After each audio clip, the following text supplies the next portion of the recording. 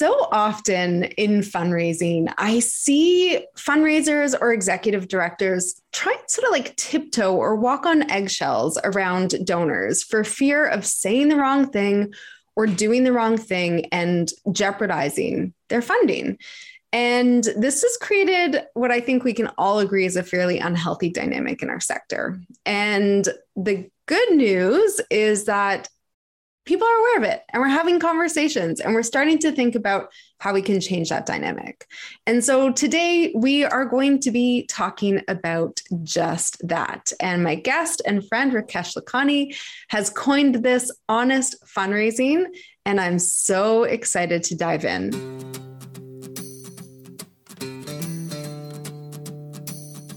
My name is Cindy Wagman, and I'm your host of the Small Nonprofit Podcast, where we bring you practical, down-to-earth advice on how to get more done for your small nonprofit. You are going to change the world. We're here to help.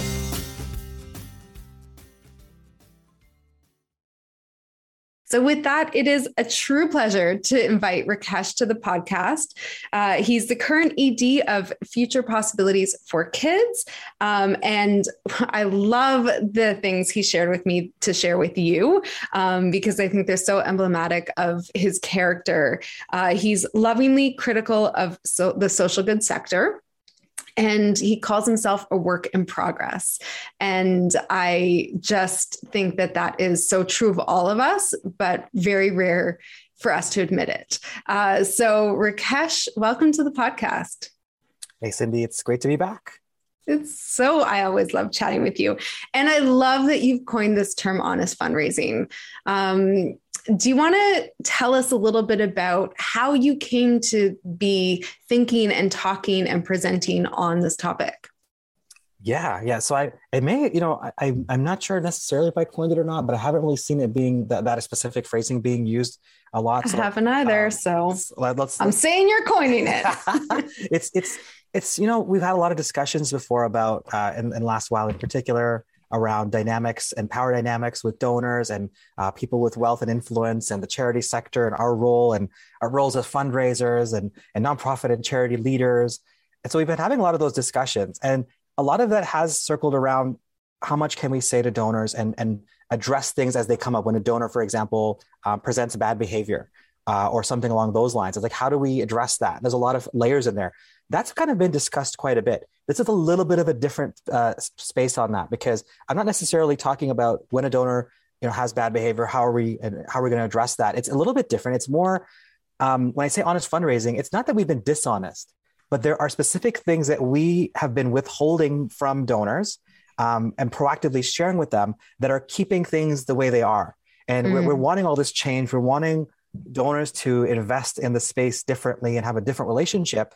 And we're holding back on some of these conversations that we're all having amongst ourselves and we're not having with donors. And so like, well, how are we going to expect them to understand and change what they're doing if we, as the folks who are living this day to day, aren't letting them into that a little bit more? So when I think honest fundraising, again, it's not to say we've been dishonest. It's just maybe we haven't been sharing the full truth and experience of what it actually takes to do some of this work and what's actually going to help our organization do the work that the donor is intending to want to support.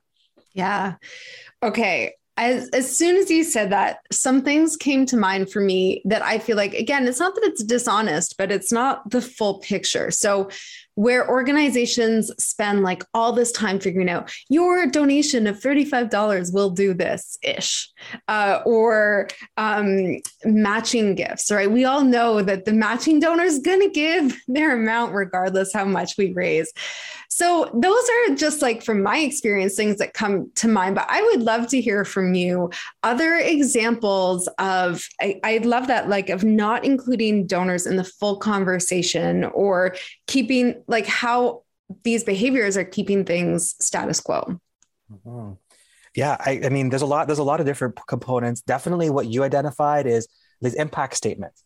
Mm-hmm. And the issue we have in our space, I think a lot of times is, but it works. Right. And so I think that in itself is a very dangerous framing, because we're like, but it works. There's an assumption that doing it another way won't work. And there's when you're saying that it works, are you factoring in like the total, gain and also the harm? right? Because often it's like when you run an event, you're like, we raised $100,000, but we spent 60. Well, you raised 40 then. You know what I mean? Like that's the net, and that's fine. Celebrate that.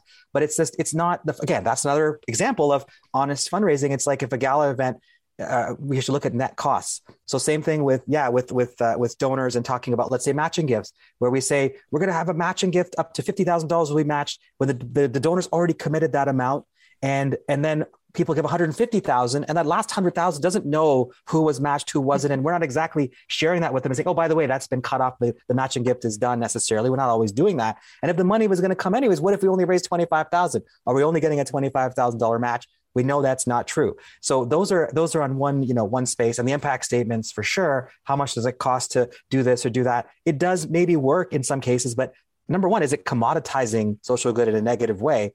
And those numbers change and fluctuate. I know from running an org, we actually stopped doing that now. And we explained to our fundraising volunteers too, that here's why we're changing it. And we're going to stand by that. And maybe we lose a couple of gifts, but I think we're going to gain in other ways. So I'm kind of thinking more along the lines of, okay, so we always say we want unrestricted gifts. We want multi-year commitments. And we might say that to donors sometimes, but are we really having that deep conversation about, hey, here's what it takes to run an organization. When you restrict a gift in this way, here's all the things we have to do internally that go along with that literally take away from the work. I'm not saying we're not going to be accountable, but like, this term mission-based funding is one that we've really been using a lot in our org too, is like support everything we do, including all the things that enable the direct sort of quote unquote direct programming work. So I think when you have that conversation, my experience in having this with a lot of donors is maybe the first couple of times I was wincing a little bit, like, okay, how are they going to receive this? I still got to do this. I'm not saying anything against them. I'm just telling them, Here's my reality. Here's our reality. They're like, why has no one said this before? These are donors who donate to like a lot of different organizations in many cases. And they're like, no one's ever told me this. So we're missing this opportunity to bring them on the inner circle of like, hey, you really want to understand our work? I'm going to tell you what no one else is telling you. It's a bit of a differentiator in a way too. They're like, they've told me, I appreciate you sharing this with me, because now I know how to best invest in the organization. Not everybody goes for it, but there are those that do. And then we get a little bit closer to some of these broader goals that, again, you and I talk about, and other people, we talk about it on Twitter or social media. We want unrestricted gifts, but here's a literal moment with somebody who can make a decision differently based on that conversation. Yeah. I love that too, because again, so often our sector frames this as a difficult conversation, or like, having that. And again, we've set up this power dynamic that we're on opposite sides of our donors. But in what you've talked about, it really feels like we're on the same side, and we're just having to sort of like pull back the curtain a little bit. I'd love to hear a little bit about your experience doing this, because you have been doing it. And I think just for most people, getting started is the hardest step, right? It's like figuring out that like, what's the like first mini step that you need to take to like get on that same side as the donor. So how do we start these conversations? Is it one-on-one? Is it in writing? Is it like, how do you go about making these changes? That's a huge question, but start where you want. No, but see, this is, I think, a piece that whenever we talk about issues in our space is often we have a lot of leaders and fundraisers who actually agree. They just don't know where to get started. They're like, literally, what do I actually say in this conversation? What do I actually do? And then it just becomes overwhelming, and you just go back to what you were doing. And I get it with everything that's on our plates. But I mean, a couple of things is, one is maybe go through an exercise with your team, right? Or yourself as a starting point. What are all the things you wish that donors knew about the work that you do? Not what you wish you could say to donors. It's a little different. What do you wish that they knew? And write it all down and say, like, what are the realities of everything that happens within this org that they're probably sheltered from, and to honestly coddled in many cases. We're like, we have to only share the good. We have to only tell them all the good things that are happening because we want to. But I mean, if they're looking to go down this journey, then you have to like see them, as you said, as someone who's trying to do good within the org. So by not letting them know this, in some ways, I feel like we're doing a disservice. So write down all the things you wish they knew, then get started. Like, but maybe start in a more quote unquote safer spot. Maybe start with some donors that are close to you. Maybe start with some board members. Maybe start with some annual donors who are like, so just say, hey, and even tell them that. Say, look, we've been kind of like there's a lot of things we wish people knew about our work, but we just haven't felt like people would be interested, or, you know, they might not want to give it anymore or whatever. Can I share some of those with you and tell me what you think? And just like run it by them. And then number one, first of all, that person's going to, you know, you're bringing closer to the organization, bring them closer, but they're also in that conversation may already say, oh, wow, I realize I'm not even doing that. So can we talk about my giving? I'm like, well, of course we can. I'm not trying to manipulate them, but I think start where it's sort of safe. And then I think just make it a practice. Like in every conversation we're going to, think about something you can share with a donor and work it in, you know, in a certain way so that they advance their learning, because it doesn't happen overnight. But what is one thing you can bring into a conversation that will help them move closer to being someone who really understands what's going on, and not that here's that person over there, they're giving money to us, we have to treat them, give them red carpet treatment, treat them like royalty, and we're over here doing all this work. It's like, no, like we gotta fix that, and as much as we can rebalance the scales a little bit. So I think that's some couple ideas I had of what's worked for me to get started. I love that. I want to go a little deeper, but I also want to point out, I think this was clear already, but it just has been sitting with me, is like, we are equally responsible for holding up those power dynamics that we are quick to criticize in avoiding moving forward with this. And so I just want to leave that out there, but I'd love to hear a little bit about, you said your fundraising appeals, you've taken out that, like, your donation of this, those impact statements. How has that gone? Like, and what did you replace it with? I think people really need to see. Oftentimes we can't believe something until we can actually picture it in our minds. And actually, if we can link to some examples of stuff that you've done in our show notes, I'd love to include that, because again, like, so often we're taught over and over and over again in their sector, those impact statements are best practice, that we don't have good alternatives as role models. And I'm a huge believer in, like, let's not create everything from scratch. So can you tell us a little bit about what it actually is like to frame that ask differently? Yeah. I mean, and speaking from the experience of doing this, for sure, because I wouldn't feel right coming on here and saying, well, we haven't actually tried it. I have to be honest about the impact statements piece. We haven't replaced it with that particular piece. Like when you go to the website and you donate, something else doesn't come up, but we're working on that. It's like, how can we position this and say, no matter what amount you give, you're going to be supporting all these different things, and proudly saying we have an office, proudly saying we have a lease on our printer, and here's what we do with it, proudly saying all those things. And not that we're justifying that, we're actually saying this is what it takes to run an organization. If you don't understand that, then you're right, we play a role in that and then not. So we're still figuring out what to replace that with, but we've taken off the impact statement piece. For more direct conversations with foundations and donors, what that's looked like is, now, I have to say that in one way, I did have a blessing because I had an opportunity. One, we had a growth strategy. We had a big grant that came in to kind of lead us off. And then another funder was kind of interested in supporting. And it was kind of this, like, what would support growth? And me, with my usual habits, was like, well, we're looking to grow this program in this way. You can invest this much to support this much programming, whatever it was. And they're like, well, what's going to support that growth that other people, may not know about? And so I said, okay, well, I'm going to give you two proposals. One is the typical kind of programmatic one at this amount. The other is all the things that no one else is funding, but I know we need and are going to help us grow. And that was a full-time fundraising staff, a new website, investment in our CRM system. We didn't even have that in place yet because we didn't have the funding and capacity. So now we can get out extra. So I just made the wish list. I just put it all down. Yeah. And we got a 3-year, $250,000 commitment to invest in ourselves. And that's been a huge reason why we've been able to stay. Now, I know that's different than unrestricted, but it's still being that honest conversation. If I had not done that, I said, no, this is, I could tell you these things. But if I said, no, I'm going to take the initiative and just give you an entire proposal telling you why these things will help. And they were like, you know what, if we do these things, then you can go raise more money and be more sustainable. So if that was a really, really critical moment for us. And that was a pretty significant gift for an organization of our size too. Mm-hmm. Absolutely. So it sounds like these conversations have been going well for you. Fair to say?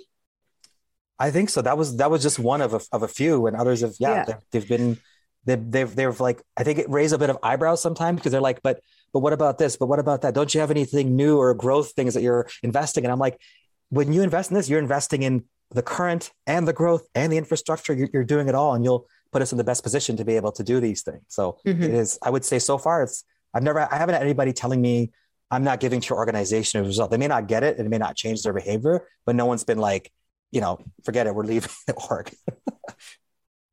Yeah. I love that. And yeah, you don't have to change everyone, right? I think so often we see in our line of work, like we want to change the world, and the world is a lot of people. And we think like we are used to working at systems levels for things. Sometimes we can't see that like systems change through individuals and individual change. So I love that. And it doesn't have to be like, what I'm hearing from you is you can take a step towards this and it doesn't have to blow up your world.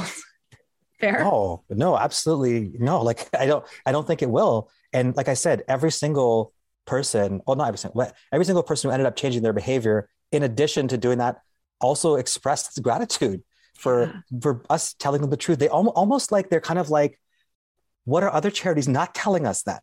Right. And it kind of like if we're really trying to build trust, to me, trust is built through the good times and the bad, to the vulnerability. And so I have to say, Cindy, in all this too, though, like maybe some folks, let's say frontline fundraisers in particular, may not feel like they have the space to have these convos because of the impact it might have on giving. And I think that is maybe that's a whole other podcast we got to do, but you also have to be in an environment, right? And I have to acknowledge that I'm the ED, so I can do these things and not have to like check in with all these folks. But if you're in an organization, you got to report to a manager, a director, a VP, or CDO, or CEO, whatever it is, right? ED. And like you need to know that they have your back, and whatever happens in the conversation, that they're going to support you, even if it means you may lose a gift because they believe in it. I would understand totally how fundraisers sometimes still don't feel like they can have conversations because they were like, I'm incentivized based on how much I bring in. I may get in trouble if we lose this donor. And so then there's almost this disincentive to do these things too. So I think this also speaks to like a more kind of environmental issue that we operate in, and a management leadership issue that has to be addressed to enable this as well. But that's like probably a whole other conversation. Well, if that's you, if you're a fundraiser listening to this, share it with your ED. Because I think that most people who are listening to this, I think, understand that we are not shy about articulating our values in this podcast and in the work that we do. That this is something that collectively, I think we need to be moving towards, and we will do our sector justice by making these steps, right? I can't tell you how I just saw someone post about war amps. I think they're still called war amps. I don't know if that's even like an appropriate term anymore, but where they send you the key tags in the mail, and part of their appeal is like, we don't pay fundraisers and we don't have these costs and stuff. Yet they're sending you these stupid little key tags to make you feel guilty or whatever. I'm like, that is hurting the sector. And I'd love your thoughts just on like, how is this, taking it outside of your organization? How do we start to actually build the sector that's going to change the world in the ways we need it to? Yeah, I mean, I definitely have saw that there was a tweet, actually, someone had taken a screenshot, and every single thing on there was the kinds of things, that you saw very commonly and still see a lot of people talking about, it sounds like 20 years ago fundraising, where we're actually trying to like win donors over. And again, the worst part is it probably works. It works. It works. I saw that photo on Twitter. I took the same photo almost 10 years ago. Yeah. Exact same photo. They haven't changed even their creative. It is there. So, I mean, okay. So I had this metaphor I used to use before, where I talk about, you can't take delight in another charity having a scandal or something, like, okay, good. So they're good. So more for us. There's like this, I see it as like a block of cheese, probably a hard cheese. And there's like this shaver. We love cheese. Who doesn't, like, unless you're lactose intolerant or vegan, I get it. But like, you can shave every time something bad happens in the sector, you shave a small bit of trust off. So I always see it that in this way, what they're doing there is shaving a little bit of that kind of like, they're making it a little bit harder for everybody else, because now people are like, well, this organization does pay fundraisers, so they must not be good because this charity is bragging about it. So I'm like, I do not agree with that, because it is a disservice. So on the flip side, as you're saying, well, first of all, I believe this honest fundraising is good for your own soul, because you don't feel like I'm not being my own self in here. Like, I want to tell you all these things, but I can't. So number one. Two, within your org, you become, again, more real and more open. And it does lead, I mean, from our experience, it's led to some really important results. Like I'm talking like for our org, we're about $850,000, $900,000 organization. And I'm talking like hundreds of that. Like this is a lot of money that we've raised with these kinds of conversations that we would have got, but it would have been a much harder. It would have been restricted over this. Yeah. Work, but the juggling of act, I don't want to get into that, but everyone who does that knows. For the sector, let's say we have this conversation with a donor and they understand it and they change their behavior. They're hopefully going to go do that with other orgs they work with too. Say, hey, look, I had this chat with this other group. Are you experiencing the similar things? You know what? I'm going to unrestrict my gift with you as well. I've actually seen those types of things happen where they take that behavior to others. So that's good. So there's like that. And maybe if they're so inclined, depending on who they talk to about their giving, maybe they're also sharing that with other donors. And if they do that, then, we've really done something special, because then is that peer influence piece. And again, when we say peer influence, we always want to see us all on the same page. But we know if you're hearing from your friend who's donating to orgs and it's you, that's what I mean when I say peer, you're going to probably listen to that a little bit as well. So I think we have to, first of all, as a group, continue to advocate and put pressure and call out things that we're like, that's not okay. And there's a lot of folks doing that. Say, this is not okay. It's actually hurting the rest of us. So you might win, but you're shaving a little bit off for the rest of us, right? And we're trying to move this in a way that we all win. So if you did not, the mindset piece, a lot of charities see it as competition. We got to work on the mindset of folks. I'm finding that a lot of leaders coming into the space now have that mindset a lot more than I've maybe traditionally found. Yeah. So I think if we can all agree, these are, like we agree, you do not have performance-based incentive like based on dollars and cents, it's not technically illegal, right? But it's considered highly unethical. So we made this understanding and agreement that we're not going to do that, right? Yeah. I'm correct. It's not illegal, right? It's not illegal. It's not okay. It's not illegal. But can we just because organizations like you and I both come from professional fundraising backgrounds, right? We're like, are you CFRE? You're CFRE. I'm a CFRE, but I didn't go to any schooling, but yeah. Same. I didn't take any schooling, but I've always been a fundraiser. I have my CFRE, always done the AFP stuff. And for anyone listening who's like, what are those acronyms? Don't worry, you don't need to know about it. But we're taught in professional fundraising training, and I'm using air quotes because you can't see me, but we're taught that that's unethical. And we're telling ourselves that in an echo chamber. Again, we're so good at talking to each other in our sector that I can't tell you how many small organizations that don't have professional fundraisers on their team or on their board, the very first thing they ask is, do you work on commission? Very first thing. And so there's this sort of gap in the conversation. And I'd love for you to just talk a little bit about that, because yes, it's not considered ethical. And that's one of the things that comes up over and over, and it stalls small organizations in terms of moving forward with their fundraising, because they never put aside money to start to invest in fundraising, because they think, I can just hire someone who will work off commission. And you really can't. Anyone who's been any professional fundraiser won't do that. So let's just talk about that for a minute. Okay. I mean, do you mean speaking about the fact that there's this kind of known thing in our space, but not everybody knows about it? Is that the piece that you're talking about? Exactly. Okay. Yeah, exactly. And how can we start to have that conversation? Why is it considered unethical? We just, honestly, most of the time people are just it's not ethical, and big flashing lights, and they don't even take the time to have the conversation.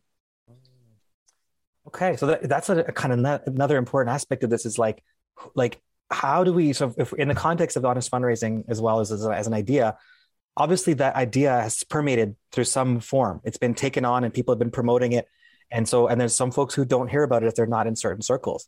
So it's like, how do we take, for me, there's a learning there. Is how do we take concepts that we're trying to actively promote out there, that how can we follow some of those same mechanisms to release that information and get others sort of buying in and learning about it. So that's maybe more of an outreach piece, right? As far as the piece around questioning, I mean, I do think there's a lot of things in our sector that we've been doing for so long that we just have to put on the table for discussion. And whether we end up in the same place or not, does everyone actually understand why it's unethical? Or is it one of those things where you're like, you sometimes you hear of things where someone says something and they get smacked down and they just shut down. And so it's like, if someone were to say that, especially a small organ, I can fully understand why they would not know that in that moment.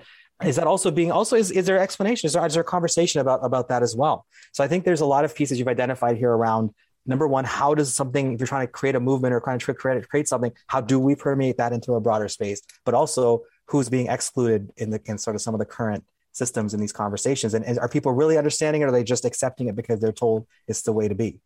Yeah. I don't know the answers to all those, but I don't know. But this is it. This is the honest conversations that we have to have with ourselves as much as with our donors, right? And that's, I think, one of the things that I'm taking away from listening to you is that we have, whether, as you said before, like you're the executive director, you're in a position to make these conversations, but other people might not have the authority to do that. And these are conversations we have to have as a sector, and we have to have with our donors. Mm-hmm. Yeah. It's like there's like a few levels of that. Talk, like I said before, you talk to yourself about this. You talk within your org.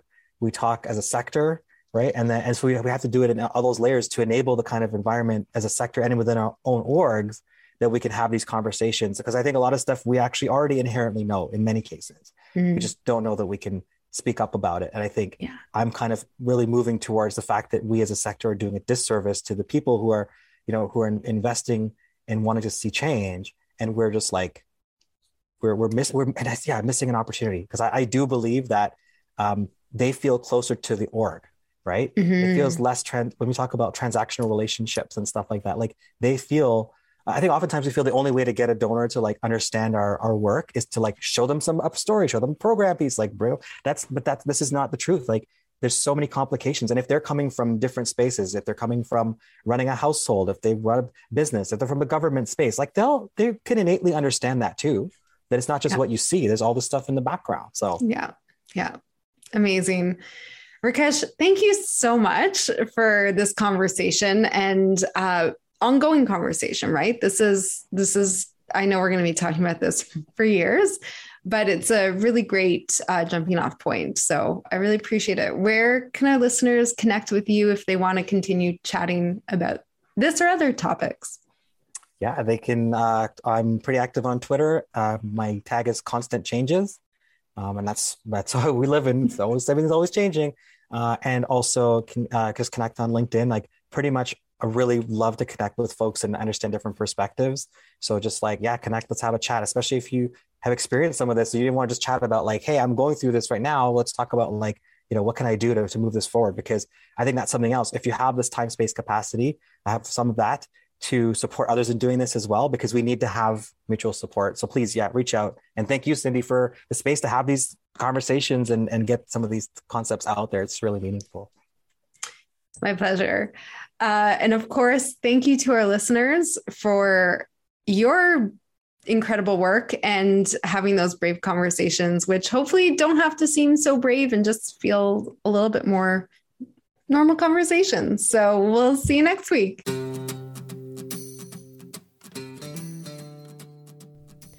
Well, folks, that's it for today's episode of The Small Nonprofit. I'm your host, Cindy Wagman, and this show is brought to you by The Good Partnership. As a reminder, if you want more resources around raising more money for your small nonprofit, visit thegoodpartnership.com and download our free fundraising strategy guide. I'll see you next week.